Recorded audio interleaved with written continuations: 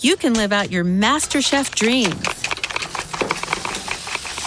when you find a professional on Angie to tackle your dream kitchen remodel. Connect with skilled professionals to get all your home projects done well. Inside to outside, repairs to renovations. Get started on the Angie app or visit Angie.com today. You can do this when you Angie that.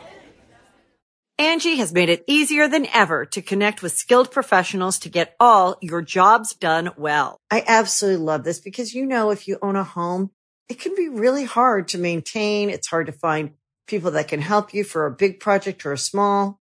Well, whether it's in everyday maintenance and repairs or making dream projects a reality, it can be hard just to know where to start. But now, all you need to do is Angie that and find a skilled local pro who will deliver the quality and expertise you need.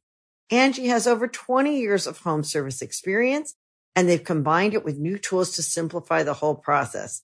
Bring them your project online or with the Angie app, answer a few questions, and Angie can handle the rest from start to finish. Or help you compare quotes from multiple pros and connect instantly, which means you can take care of just about any home project in just a few taps. Because when it comes to getting the most out of your home, you can do this when you Angie that. Download the free Angie mobile app today or visit Angie.com. That's ANGI.com.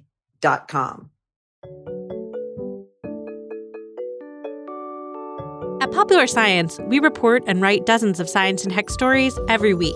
And while most of the stuff we stumble across makes it into our articles, we also find plenty of weird facts that we just keep around the office. So we figured, why not share those with you? Welcome to The Weirdest Thing I Learned This Week from the editors of Popular Science. I'm Rachel Feltman. I'm Lauren Young. And I'm Laura Krantz. Welcome back to the show, both Laura and Lauren. So nice to have you both here. Yeah, thanks for having me. Yeah, super excited to be back. Listeners, in case you don't remember, Lauren is one of our beloved PopSci staff members and was on last season talking about bird brains, assorted. And Laura was on just a few episodes ago, but we loved having you so much that we had to be back. So listeners, Laura is the host of the podcast Wild Thing, and I believe you also have a new book. I do. That maybe you would like to tell our listeners about. I would love that. The book is based off of the first season of Wild Thing. It is about Bigfoot, and it is called The Search for Sasquatch. It is for middle grade readers, ages 9 to 13. It's out from Abrams Kids, October 11th. And it is nonfiction, which you probably are, putting your pinky up to your lips and wondering about that. We'll get into that a little bit later. Ooh, yes, I can't wait. Listeners, many of you already know that Halloween is our favorite time of year on Weirdest Thing. It's our favorite time of year to do live shows. We've had some great live shows on Halloween. We're not quite back to being able to do that safely at our favorite venue, Caveat, this year, but maybe next year. Fingers crossed. We'll be back together to celebrate the weirdest, spookiest time of year. I will bring back my Mary Toft costume, bunny slippers and all. I'll get my husband Oliver to dress up as the Great Butterfire again. It was really just a great night. I think about it a lot. But for now, we are at least all together in spirit to celebrate Halloween. And let's get into it. So on The Weirdest Thing I Learned This Week, we start by each offering up a little tease about some kind of fact or story we found in the course of reading, writing, reporting, keeping ourselves up at night, etc. And we decide which one we just absolutely have to hear more about first.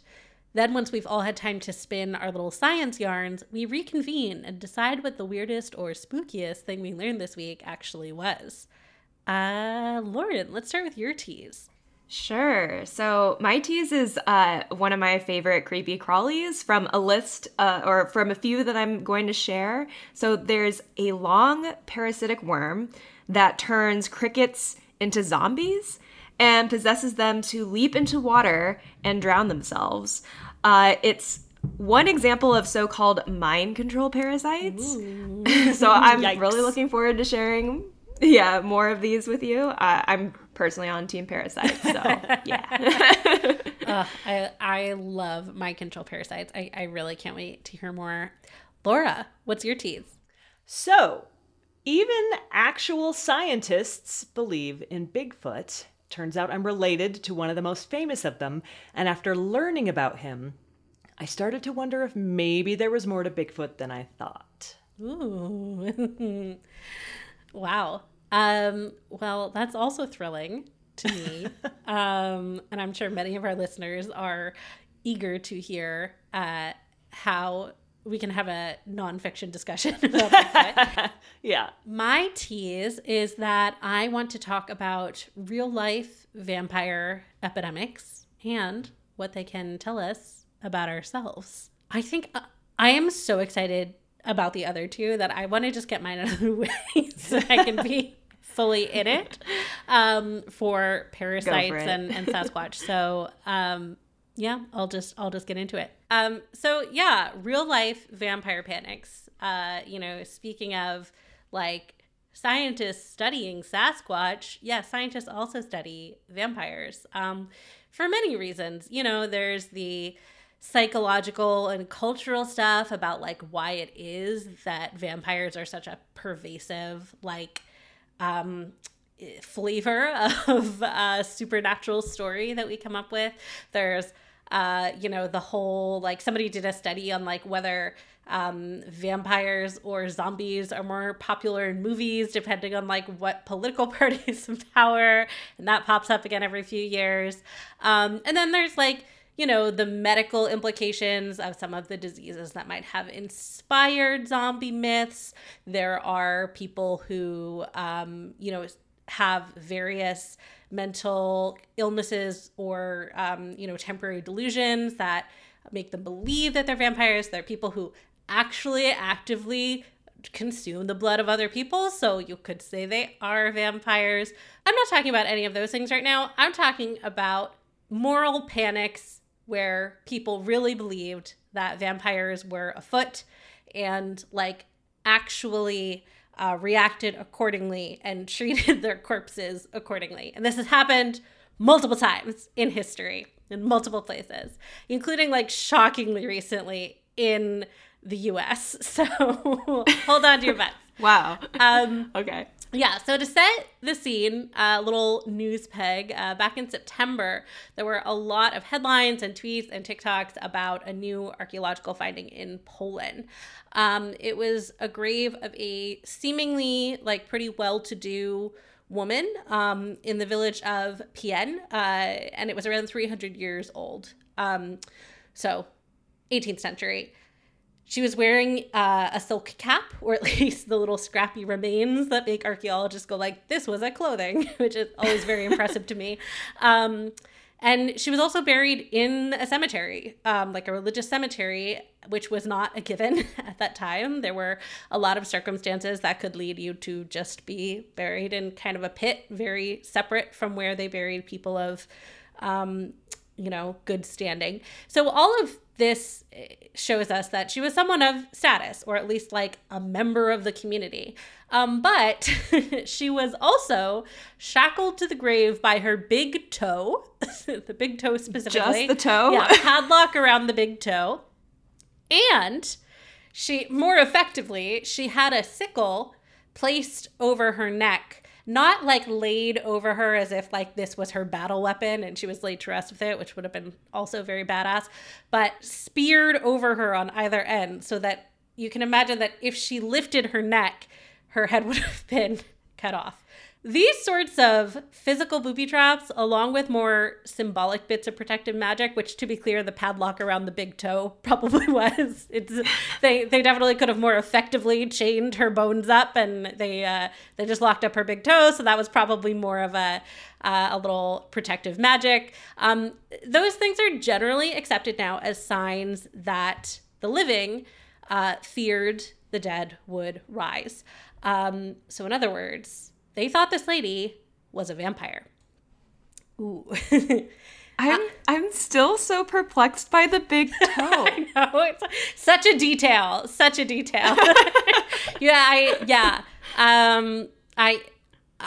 I also had questions about that. I was like, even if it's not like they're chaining up the whole corpse, even if it is symbolic, you'd think like at least get like a good grip on an ankle. The big anyway, who knows? Maybe they thought toes were particularly important in this small village in Poland. In vampire maneuvering. Yeah. I don't know.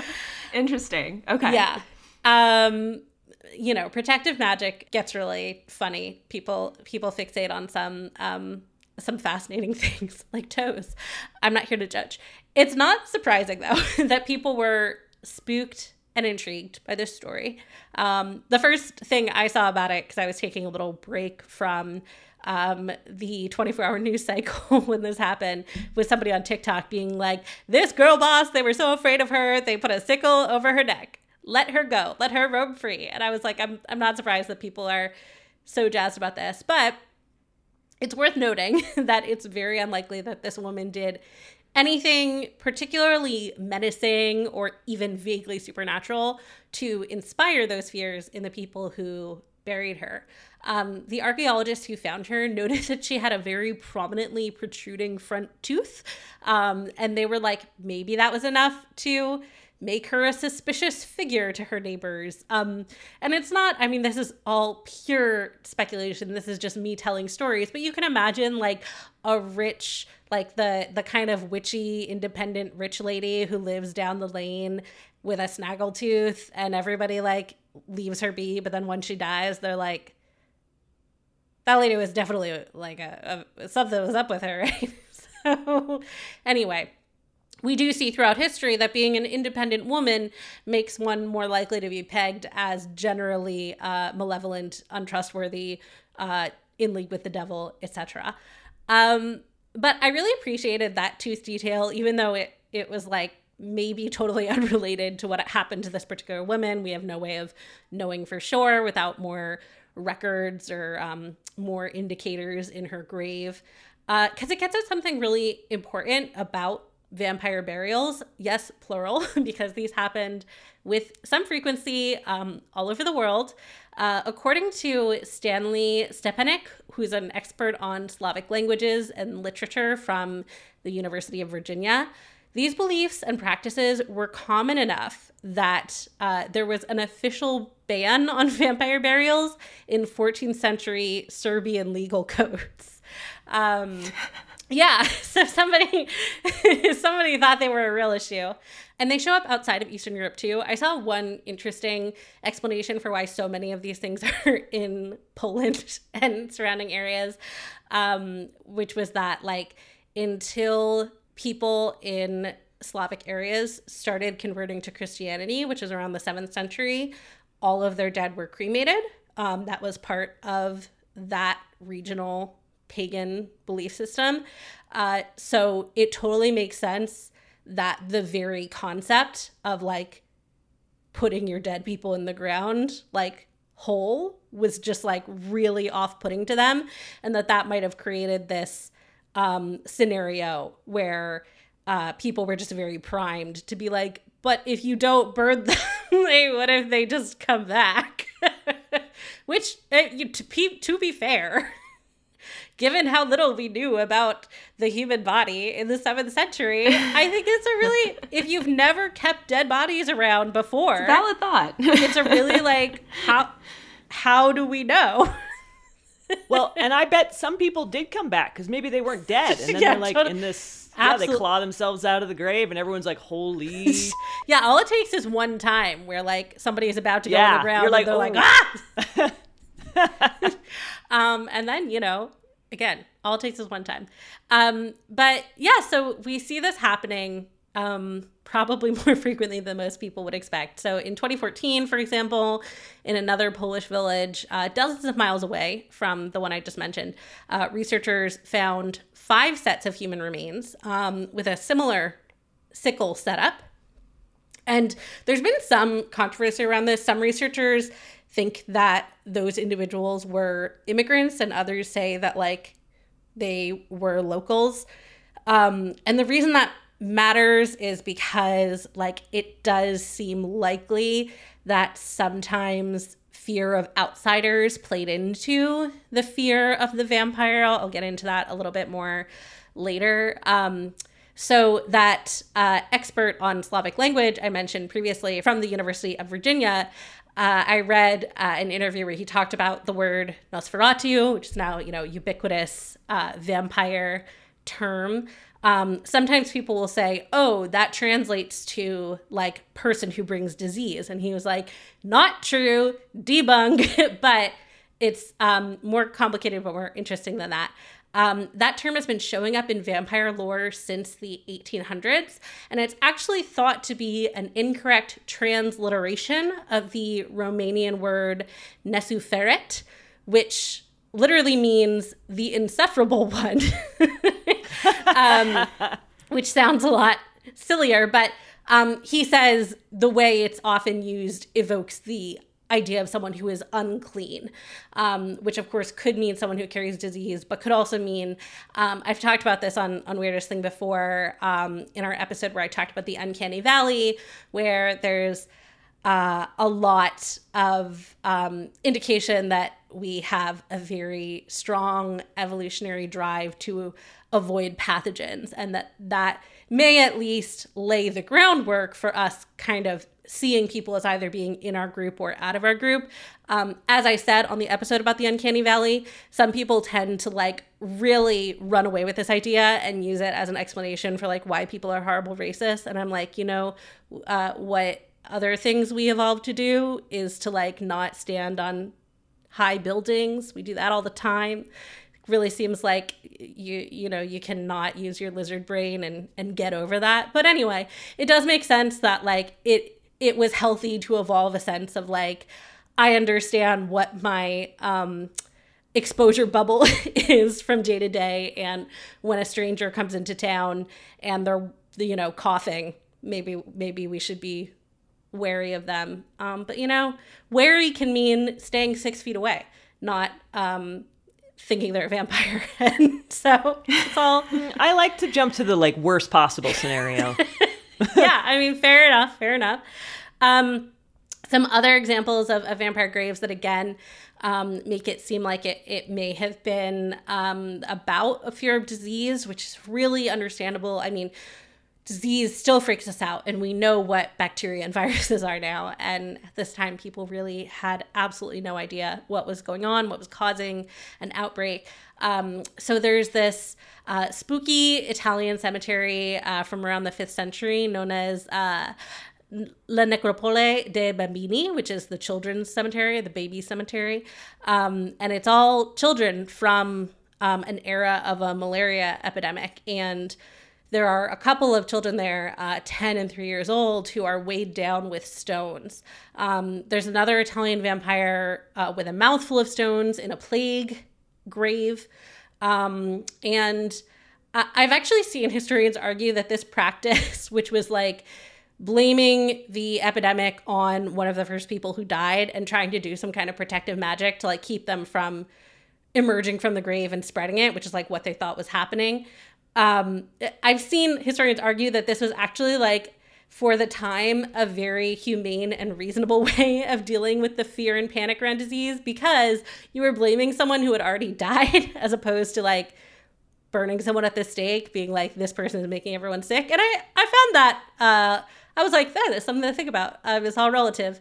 But I will say that while obviously these like super ostentatious vampire burials and rituals are the ones that are the most fun to talk about, people were actually killed because their neighbors thought they were parasitic blood drinkers. In 1144 in Norwich, England, we see the first recorded instance of blood libel, which is this still very pervasive, extant belief that Jews ritually murder Christian children and drink their blood.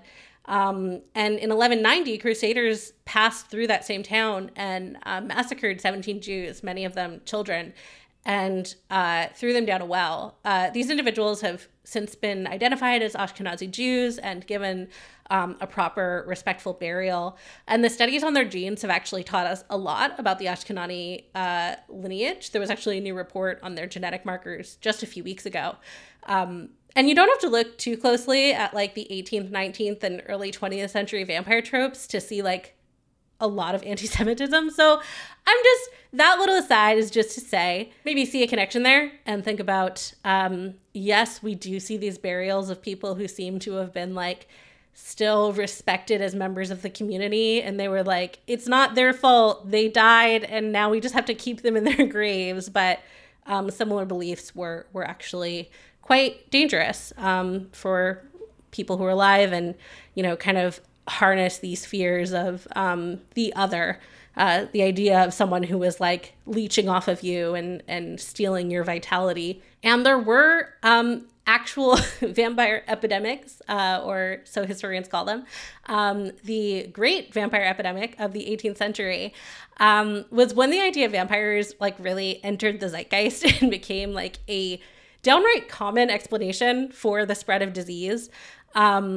It may have been tied to pellagra, which is a condition caused by a vitamin B3 deficiency. It had a lot of the same kind of like sensitivity to sunlight, wasting away, bad breath, which is definitely a vampire trope.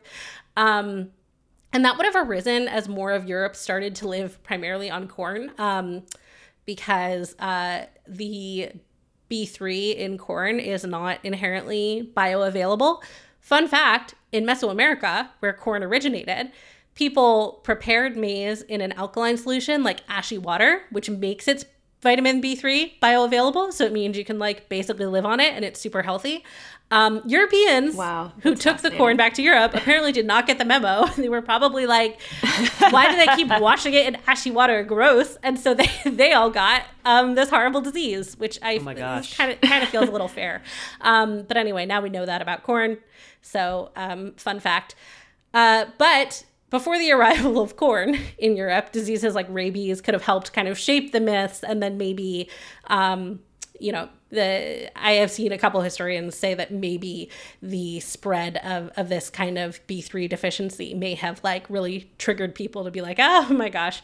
And as for why people became so convinced that the dead were rising, some historians point to the fact that urbanization, like the Industrial Revolution coming on the horizon, meant that for the first time in human history, hundreds or even thousands of corpses were being crammed into cemeteries that sat right next to bustling human settlements, often in simple shrouds due to poverty. And so that meant people being like inadvertently disinterred by like scavenging animals or flooding was suddenly way more common than it had ever been before. So it may have just been that the average everyday person was more likely to like see a random corpse. Just randomly. Oh, wow. Lucky them. Yeah. And several physicians of the era started spreading this idea that some of the corpses in question weren't decomposing as quickly as they should have. But it's generally accepted now that this was just because they didn't really know how decomposition worked. They hadn't had a lot of opportunities to study it, and they weren't really good at understanding small sample sizes. So they would just be like, there was a lot of confirmation bias where like somebody would think that there was a weird vampire epidemic, and they would be like, you have to look at this corpse because it just like popped up out of the ground. And they would be like, wow, yeah, you know what? This corpse does not look as rotten as I believe corpses should look. And they just like didn't know. So it was all just not really based on much of anything. Now, the US also had its own vampire panic, as promised, in the 1800s, and like into the late 1800s, really recently. So there was an epidemic of tuberculosis in New England, and it got blamed on dead people literally draining the life out of the relatives they'd left behind. TB tends to spread within households, and it also takes a while before it causes symptoms, and then those symptoms can worsen at really varying rates. So it seemed mysterious to people. It almost seemed like a curse. Like somebody would die, and then like 10 years later, 3 more people in the household would die. And so there was a lot of people trying to just like figure out ways to explain why this was happening. And so the logical explanation, as far as a bunch of people in New England were concerned, was that one person would die and then they would be leeching the life force of the rest of the household. Natural conclusion. Yeah. Absolutely. No, I will say that this wasn't like, by the time this was happening in New England, a lot of people were like, this is ridiculous. There's actually Thoreau wrote about this happening, and he was like, what the heck is going on with people? And I will say the same was true of, the blood libel massacres that I talked about back in the 12th century. There were like, religious figures from a few cities away being like, what the heck are people doing? This is bananas. So, nobody... At least there are some, voices of reason. Exactly, yeah. I don't during want these time periods. Yeah, in my book, I was really careful to be like, we have a tendency to really dunk on people who came before us. And I do want to make it clear that this was not a universal belief, but in New England, it became a very common one. And one of the best documented cases was the exhumation of Mercy Brown in Rhode Island in 1892. Lots of podcasts have told her story. I actually just read Jude Ellison Doyle's book, Dead Blondes and Bad Mothers, which is so good. It's about how the feminine has been treated in both crime and horror throughout history. And it's so good for anyone who likes sort of like feminist and gender studies, or also just likes horror and like weird historical stuff. But Jude talks about Mercy Brown a little bit, which was very exciting to me because I was already thinking about talking about her on the show. And yeah, so Mercy, what's interesting, she was actually the third member for family to die of consumption, which, seems to not follow the logic of how this was supposed to work. But when the local doctor dug all of their corpses up, she was the one who seemed suspiciously intact because she had literally just died. The other two people had died like years before. And she had also been kept in a freezing crypt for 2 months. So like, yeah, of course she hadn't started decomposing. She was frozen, but people just didn't know anything, and they like to pretend they knew a lot. Isn't that just how the world is? So to save her brother Edwin, the village actually took her heart and liver and burned them and mixed them into a tonic for him to drink. It did not work. He died of consumption 2 months later. He had very bad tuberculosis, and drinking old organs was not going to make him any better. So those are the story of the kind of recent vampire epidemics as we know them. And yeah, I mean, I think it's fascinating that like vampires are a thing we like continue to fixate on. And I mean, like, one of my favorite shows is What We Do in the Shadows. I love that we have come to a place where vampire comedy is a thing. And I like to hope that maybe that's because we are like a little less afraid of the other and the unknown. And now it's sexy and funny when someone is really different from you, which is as it should be. But that's just my little woke take on the evolution of the vampire myth. But yeah, people are spooky. What can I say? Fact is often a lot scarier than fiction. So just think about the plague the next time you watch Twilight. The next time. Because once wasn't enough. All right, we're going to take a quick break, and then we'll be back with some more facts.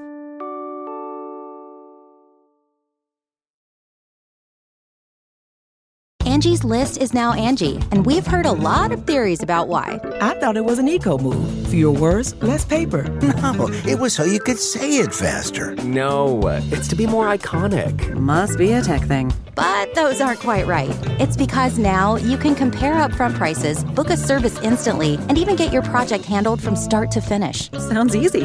It is, and it makes us so much more than just a list. Get started at Angie.com. That's ANGI, or download the app today. Angie has made it easier than ever to connect with skilled professionals to get all your jobs done well. I absolutely love this because, if you own a home, it can be really hard to maintain. It's hard to find people that can help you for a big project or a small. Well, whether it's in everyday maintenance and repairs or making dream projects a reality, it can be hard just to know where to start. But now, all you need to do is Angie that and find a skilled local pro who will deliver the quality and expertise you need. Angie has over 20 years of home service experience, and they've combined it with new tools to simplify the whole process. Bring them your project online or with the Angie app, answer a few questions, and Angie can handle the rest from start to finish. Or help you compare quotes from multiple pros and connect instantly, which means you can take care of just about any home project in just a few taps. Because when it comes to getting the most out of your home, you can do this when you Angie that. Download the free Angie mobile app today or visit Angie.com. That's ANGI.com.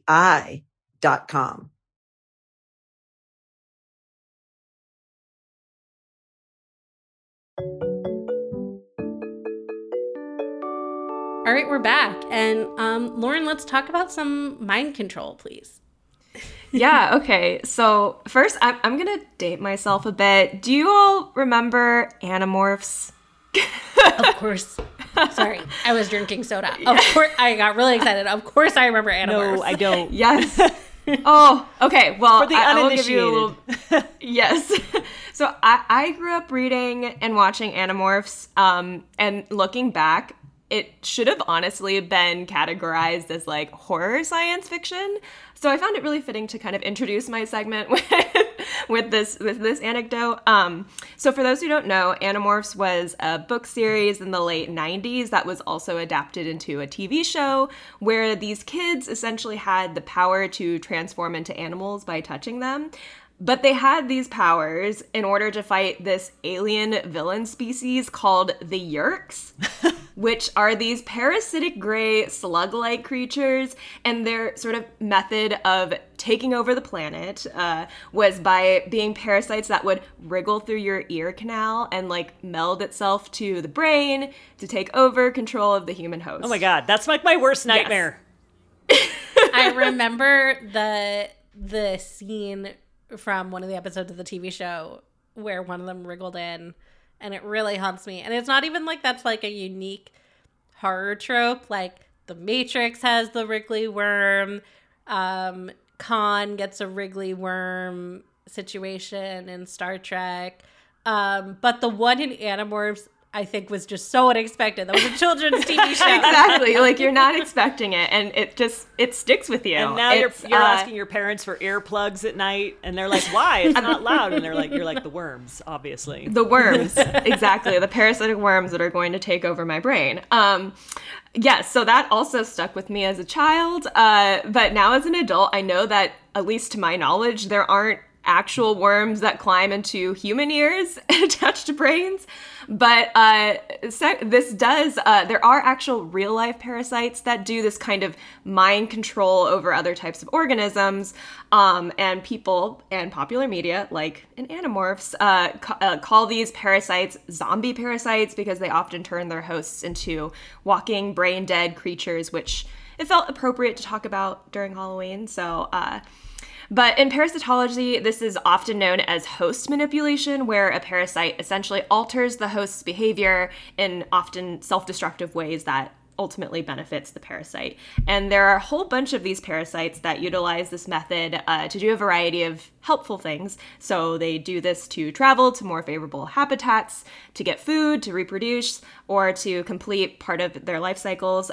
So I've got a roundup of some of my favorites. Many of the ones that I'm going to list, actually, I wrote about in a previous story for Public Radio Science Friday, where I actually interviewed a parasitologist, Tommy Lung, who also writes this really great blog called Parasite of the Day. Highly recommend checking it out. It goes beyond just zombie parasites. And then I also found some more parasites in our archives. So I'll dive right in. And since we've got worms on the brain from my little Animorph throwback, I couldn't resist myself. I'm going to start off with the one that I teased out earlier, which is called a nematomorph worm, more commonly known as the horsehair worm. So these are pretty thin but quite long worms, and they can grow, which I found out, blows my mind, they can grow up to 4 feet in length in their final adult stage. Yeah, and that all manages to get wrapped up inside a tiny little cricket.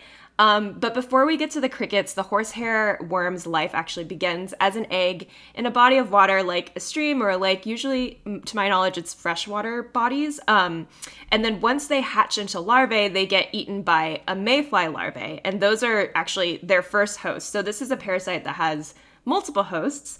It'll latch onto the insides of the mayfly until the mayfly turns into an adult. And then, they'll fly off to land where they become prey to crickets. And so once the cricket basically eats the mayfly, hopefully it does, in this newfound host, the worms will grow and coil themselves up inside the digestive tract of the cricket.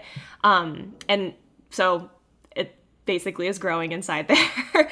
And it will eat the cricket, meat and fat, like from the inside out, to the point where like the poor little cricket like even loses its chirp. But the horsehair actually needs this cricket alive in order to move on to its next stage of life. So it'll boost chemicals in the cricket's brain to force it to kind of like mindlessly amble to a body of water. And the crickets, unsurprisingly, are not known for swimming. So if they happen to land in the water, they'll easily become, bait to fish. And the moment they fling themselves into water and they hit the surface, the horsehair will begin to like emerge from the cricket's rear end. Sometimes crickets can carry multiple horsehair worms. So like if you watch videos of this, it's a little disturbing. This is horrifying. Yeah. I do recommend watching the video because I find it fascinating, and for me personally, there's a really great video by Deep Look, KQED's Deep Look, which shows like multiple horsehair worms emerging from these crickets. But actually, it's interesting because if the crickets somehow survive drowning in the water, they could walk away from this parasitic relationship totally unscathed. Oh, wow. Also, I was like, that's pretty great for a cricket, like if you can survive that sort of traumatic experience of carrying that parasite. Then they have to go to therapy, cricket therapy. Yeah. Right? Getting rid of like a 4-foot long worm out of your body doesn't sound like a... When you're a cricket. Long cricket. Yeah. I would need therapy after getting rid of a 4-foot long worm. I'm a 5'5" person. Yeah. So... Exactly. Yeah. No. When I found out about these things, I was just like, I can't believe something like this exists. But it's really kind of an incredible way of living life, I suppose. Okay, so moving on. The next parasite I have, this is another one of my favorites because the images of this one is quite silly to me. So there's a nematode parasite that requires, again, multiple hosts in order for it to grow and reproduce. So the first host, it will begin by infecting a specific species of ant. And it will change the color of this ant's abdomen from black to a bright red color. It will then like manipulate the ant to like raise its butt into the air, which again, look up pictures of this because it's to me it looks kind of silly. And when the ant does this, the kind of cherry red abdomen is mistaken for a berry to birds, and so a bird will hopefully ultimately eat the ant. Along with the nematode, and the parasite will then lay its eggs inside the bird's digestive tract, which ultimately are hopefully pooped out, and then the process repeats itself. To my knowledge, the parasites don't hurt the birds, but fortunately for the ant gets eaten, so that's kind of an unfortunate demise. So there's more like ant-parasite relationships that I've stumbled upon. So the next one that I found out about, which is perhaps like the most famous one, is the cordyceps fungus. I don't know if either of you have heard about this one. Yes. Yes. But that's just because I'm a fungus nerd. The fungus among us. Yes.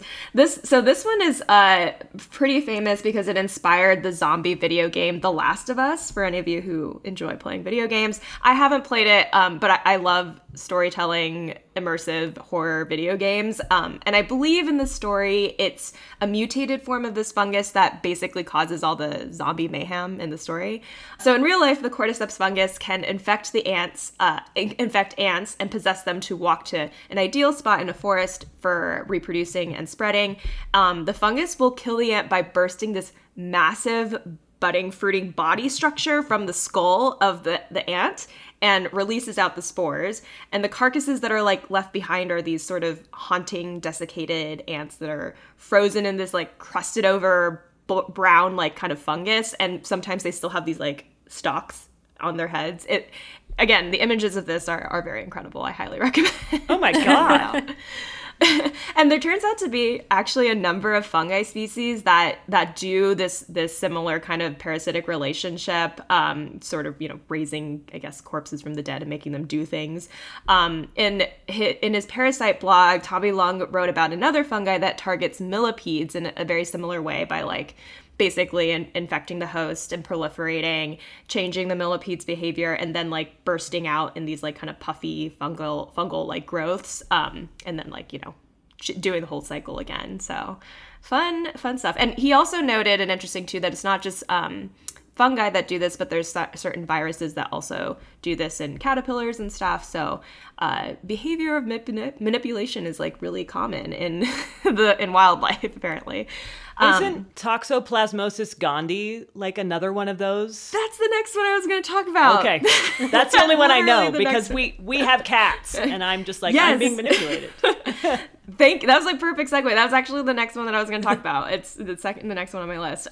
So this one actually I feel perhaps cat owners might know about. So I didn't know about this one until I was looking through our archives for more parasites that do this sort of mind controlling behavior. And so Neil Patel wrote about Toxoplasma gondii, which hopefully I think I'm pronouncing that correctly, which is the famous cat parasite. And it's a parasitic bacteria that's known to reproduce in cats and is transmitted through their poop. So any warm-blooded animal, including humans, can get infected if they come in close contact with this parasite-filled poop. And the parasite, though, is more famously known for altering the behavior of rats and mice by making them less scared of cats. And studies found that the infected mice are even attracted to cat urine, which increases the odds that it'll be lured in to the predator and eaten. In other animals, Toxoplasma gondii can cause brain cysts and can alter levels of certain neurotransmitters and hormones, which result in changed judgment and personality and can also impact mental health. But before cat owners freak out, there's actually no scientific evidence that has been linked to these biochemical changes or symptoms in humans. It should be noted, though, that there's some studies and scientists that say that pregnant and immunocompromised people, as well as babies, are at risk of developing fatal toxoplasmosis from the parasite. But most people don't even realize that they're carrying this parasite. So don't freak out if you're a cat owner and you're exposed to this parasite-filled poop. You're most likely fine. But I found that the whole rat and mice manipulation thing, that definitely was so fascinating. I was like, what? I did not know about this. It was very, very interesting. Okay, so my last example, which I feel is very Halloween-y, and I'll close out, are parasitic wasps. There's one particular parasitic wasp that turns caterpillars into zombie-like bodyguards. So the wasp will impregnate the caterpillar with dozens of its eggs, and it triggers the caterpillar to essentially cease moving. And then the eggs will eventually hatch inside the caterpillar, and these again, watch the videos of this. The wormy larvae will wriggle out from this poor caterpillar's body. And as this is happening, the caterpillar will actually thrash around, but it's not from pain, apparently. It's supposedly to ward off predators that might otherwise snap up and eat the larvae. Which I find that was really fascinating to me. I don't know. There's another wasp, the tarantula hawk wasp, which I think is pretty well known. It does something very similar to spiders, but the larvae will actually eat the spider host from the inside out, while the spider is like paralyzed and alive. And if any of this sounds familiar, it's likely because this behavior is found in one of my favorite movies of all time, Alien. I don't know if you all are a fan of that. I love that franchise. It's probably like one of my all-time favorite like science fiction movies, science fiction horror movies. If you haven't seen it, there's the Alien, which requires a host, and it's the whole chest-bursting creature, parasite. It's a great movie. It's a great movie for Halloween. Highly recommend. I guess then to like conclude my like listicle of zombie parasites. So like it's very easy, I think, to be grossed out and freaked out by them, but you really don't have to be afraid for the most part. Many of these species won't ever affect you. Several of the parasites that I mentioned are actually host specific. I personally find parasitic relationships really fascinating, and biologists are actually learning a lot about evolution and ecological relationships from these very interesting and really clever, sometimes gruesome means of survival. So while the thought of like, you know, losing your free will like an Animorphs might seem like entirely terrifying, it's a really fascinating trait that parasites have evolved in order to survive and thrive. So that's my little shout out to parasites and also parasitologists for all their hard work. Also, the insect world is metal. Yes. Yeah. Agreed. I'm a big insect fan too. Insects and parasites, I'm on team insects and parasites. I know that there are always, you know, evolutionary psychologists who are like, what if some of the viruses we get affect our behavior? And a lot of it is just like purely speculative. But you know what really freaks me out is how rabies makes you hydrophobic. Yeah. So for listeners who don't know, when you exhibit rabies symptoms, which is really bad news because like once you start exhibiting symptoms, there really isn't any course of action other than like trying to just keep you from dying. So go to a doctor if anything ever bites you. Get that taken care of. Get that looked at ASAP. Because we have a rabies vaccine. If you get it as soon as something bites you, you'll be totally fine. And isn't that great? But what's really freaky is that one of the many symptoms is that people can't swallow. They have like, and it's not just that it hurts to swallow or they can't physically do it, but people will sometimes develop this like really intense, like spasming physical and emotional reaction to the idea of swallowing. So you'll see these videos of people who are exhibiting hydrophobia, like trying to bring a cup of water to their lips and like trembling in what looks like terror.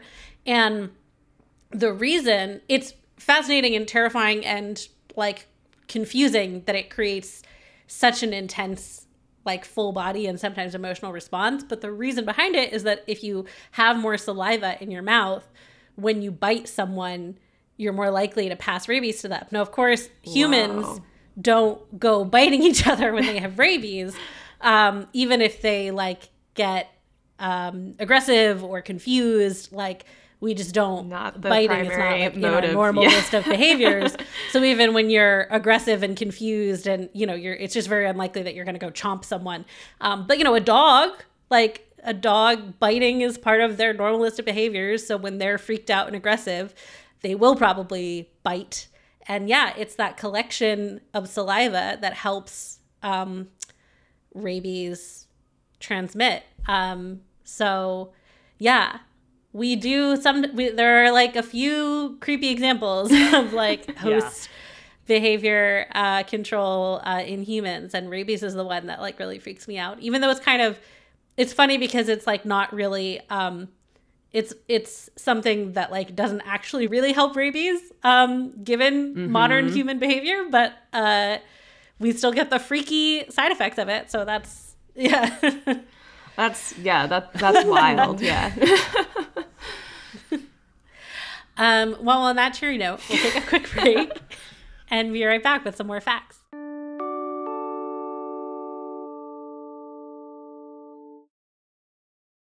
You can live out your MasterChef dreams when you find a professional on Angie to tackle your dream kitchen remodel. Connect with skilled professionals to get all your home projects done well. Inside to outside, repairs to renovations. Get started on the Angie app or visit Angie.com today. You can do this when you Angie that.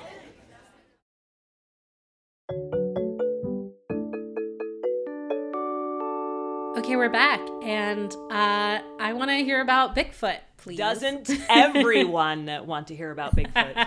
And even if they don't, they're going to. So, in 2006, I was working at NPR in Washington, D.C., and I was flipping through the Washington Post, reading the news, catching up on all that good D.C. gossip. And I came across this article that was titled, "Using His Cranium, Grover Krantz's Last Wish Was to Remain with His Friends, and He Has."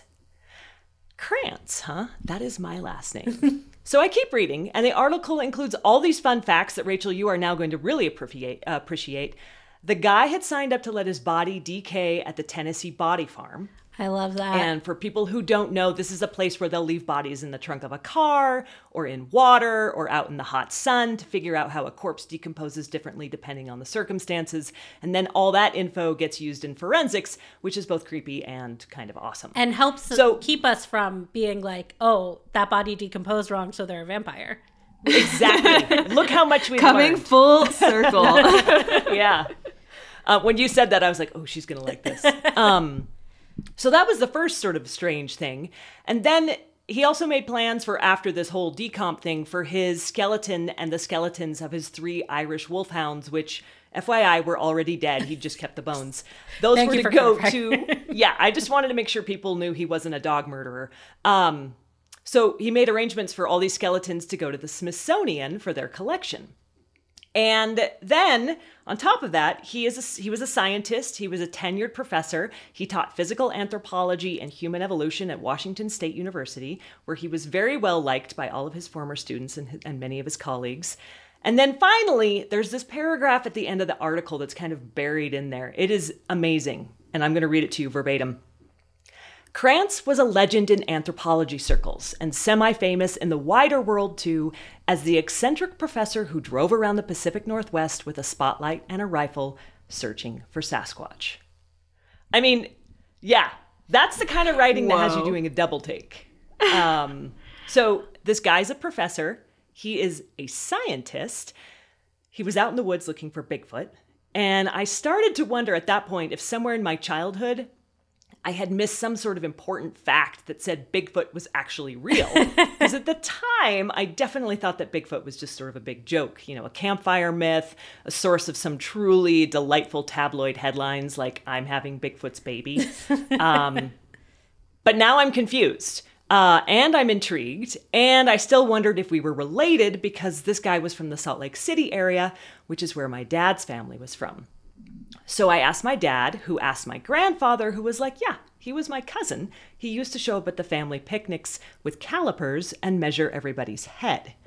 So, you know, scientist from the earliest days. And also when my grandfather, who was several years older, was going through medical school at the University of Utah, he smuggled out the hand of a skeleton to give to Grover because he knew Grover was so fascinated by anatomy.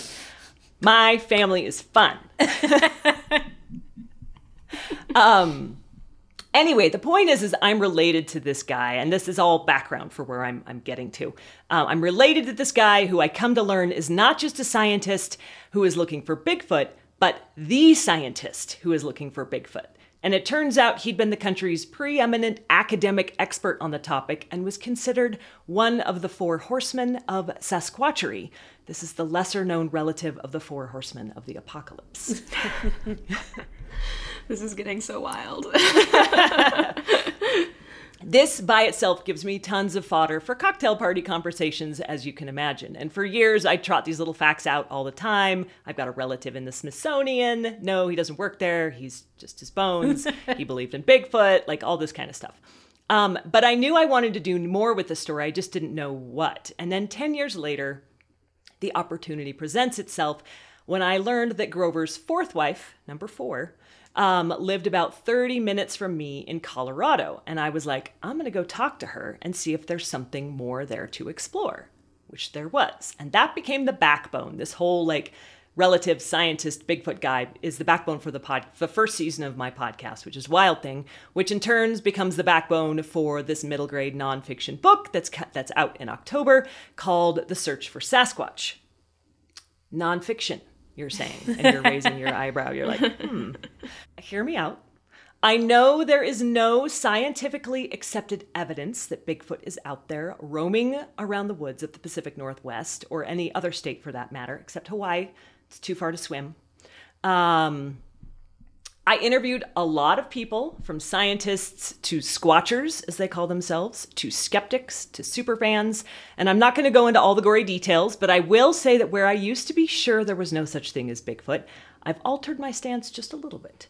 Because basically, while I'm not sure Bigfoot currently exists, there's nothing that says Bigfoot couldn't have done so in the past. And I'm going to give you a couple of examples that are kind of grounded in reality here that might make you think a little differently about this phenomenon as well. First off, how many of you are familiar with the gorilla? Raise your hands. Sure, yeah. So, for thousands of years, since the ancient Greeks, the gorilla was considered a myth. Like, there were stories of this that showed up in some of the Homeric poems. There was like stuff in ancient Greece that talked about this like hairy wild man in Africa. And everyone was like, total myth, totally made up. You could get yourself kicked out of the Royal Academy of London if you showed any interest in looking for this creature in Africa. It was a joke, and so were you for even considering the idea.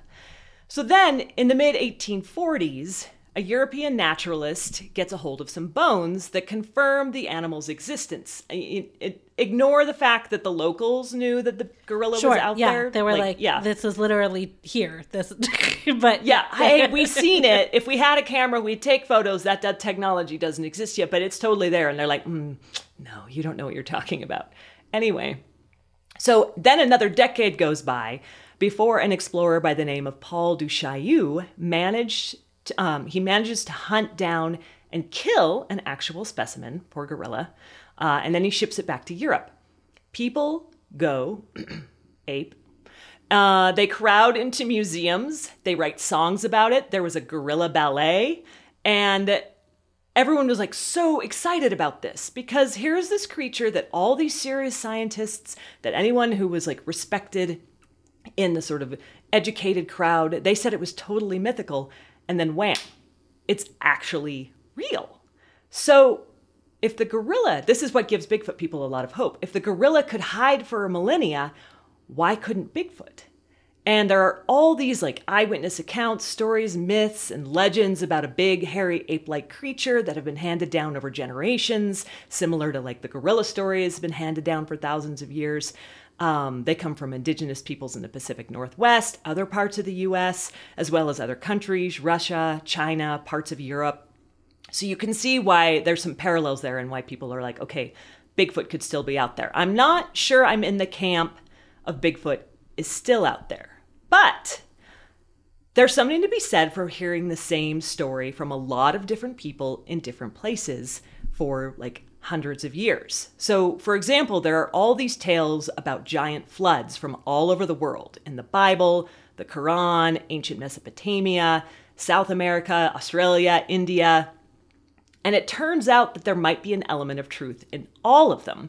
Geologists have found evidence that around 10,000 years ago, when the Earth was much cooler, there were these enormous dams made of ice. And then when those broke, it caused these huge floods. There's also evidence that when large meteors from space hit Earth's oceans, they caused giant waves and floods. So you see where the background for all of those flood myths being sent by God kind of come from.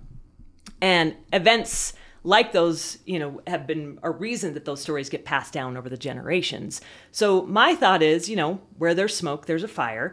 And it could be true for Bigfoot as well. So even if Bigfoot isn't around now, there might have been some sort of creature like this that existed in the distant past, and the stories were handed down. This is all speculation. I just want to put that out there. And dear cousin Grover knew that without a body or a big piece of a body, or now DNA, although he didn't have access to that back when he was doing his research, there's no scientifically acceptable proof that Bigfoot exists or existed.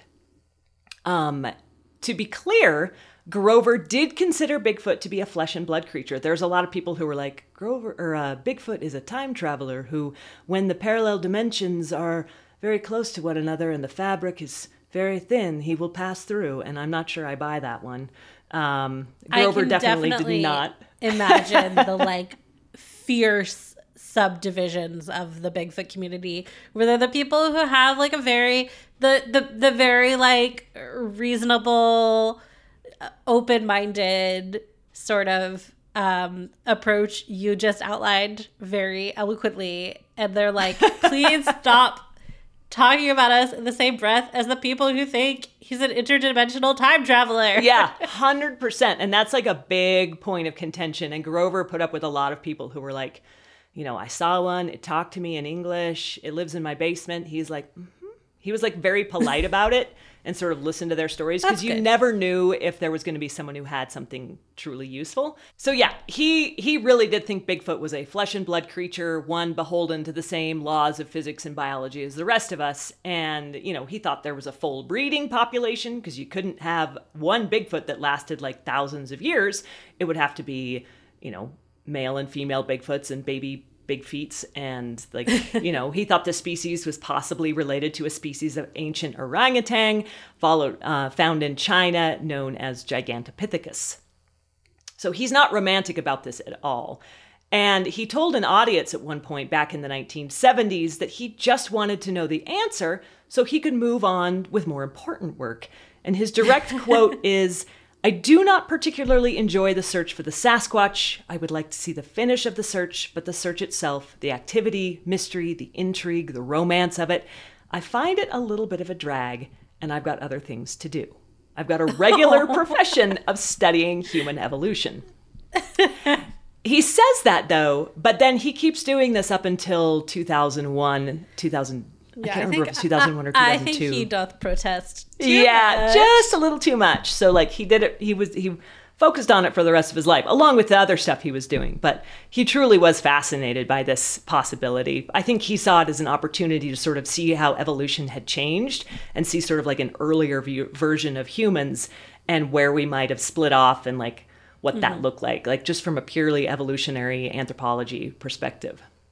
So, but ultimately, Grover was a man of science, and so much so that this is a nice little end cap to this. He continues to teach to this day. His bones and the bones of his favorite dog, Clyde, ended up on display in the Smithsonian's National Museum of Natural History, and you can go see them to this day. And it's based on a photo of Grover in someone's backyard with the dog on its hind legs with its paws on his shoulder, and they recreated that exact photo with the skeletons. So anyway, long story short, the point of the book, and I think of Bigfoot in general, is giving you the ability to explore this gray area between myth and science.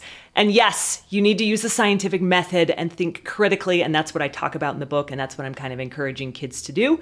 But you also have to kind of be open-minded enough to consider the possibility of Bigfoot, or at least why Bigfoot might be important to us, even if we don't find him, her, they, it, the tribe of big feet. And this kind of gets back to your point earlier, Rachel, about the other, because, from a psychological standpoint and from a human standpoint, we have always sort of defined ourselves as like being, inside the castle wall, protected from the evil of like Grendel or some of the other big monsters that have defined our existence. Like we're fighting against that. And I think Bigfoot, maybe he's not evil, but there's still that element of like, there's this thing out there and it's different from us. And he's blurry. Yeah, he's so blurry. Unbelievably blurry.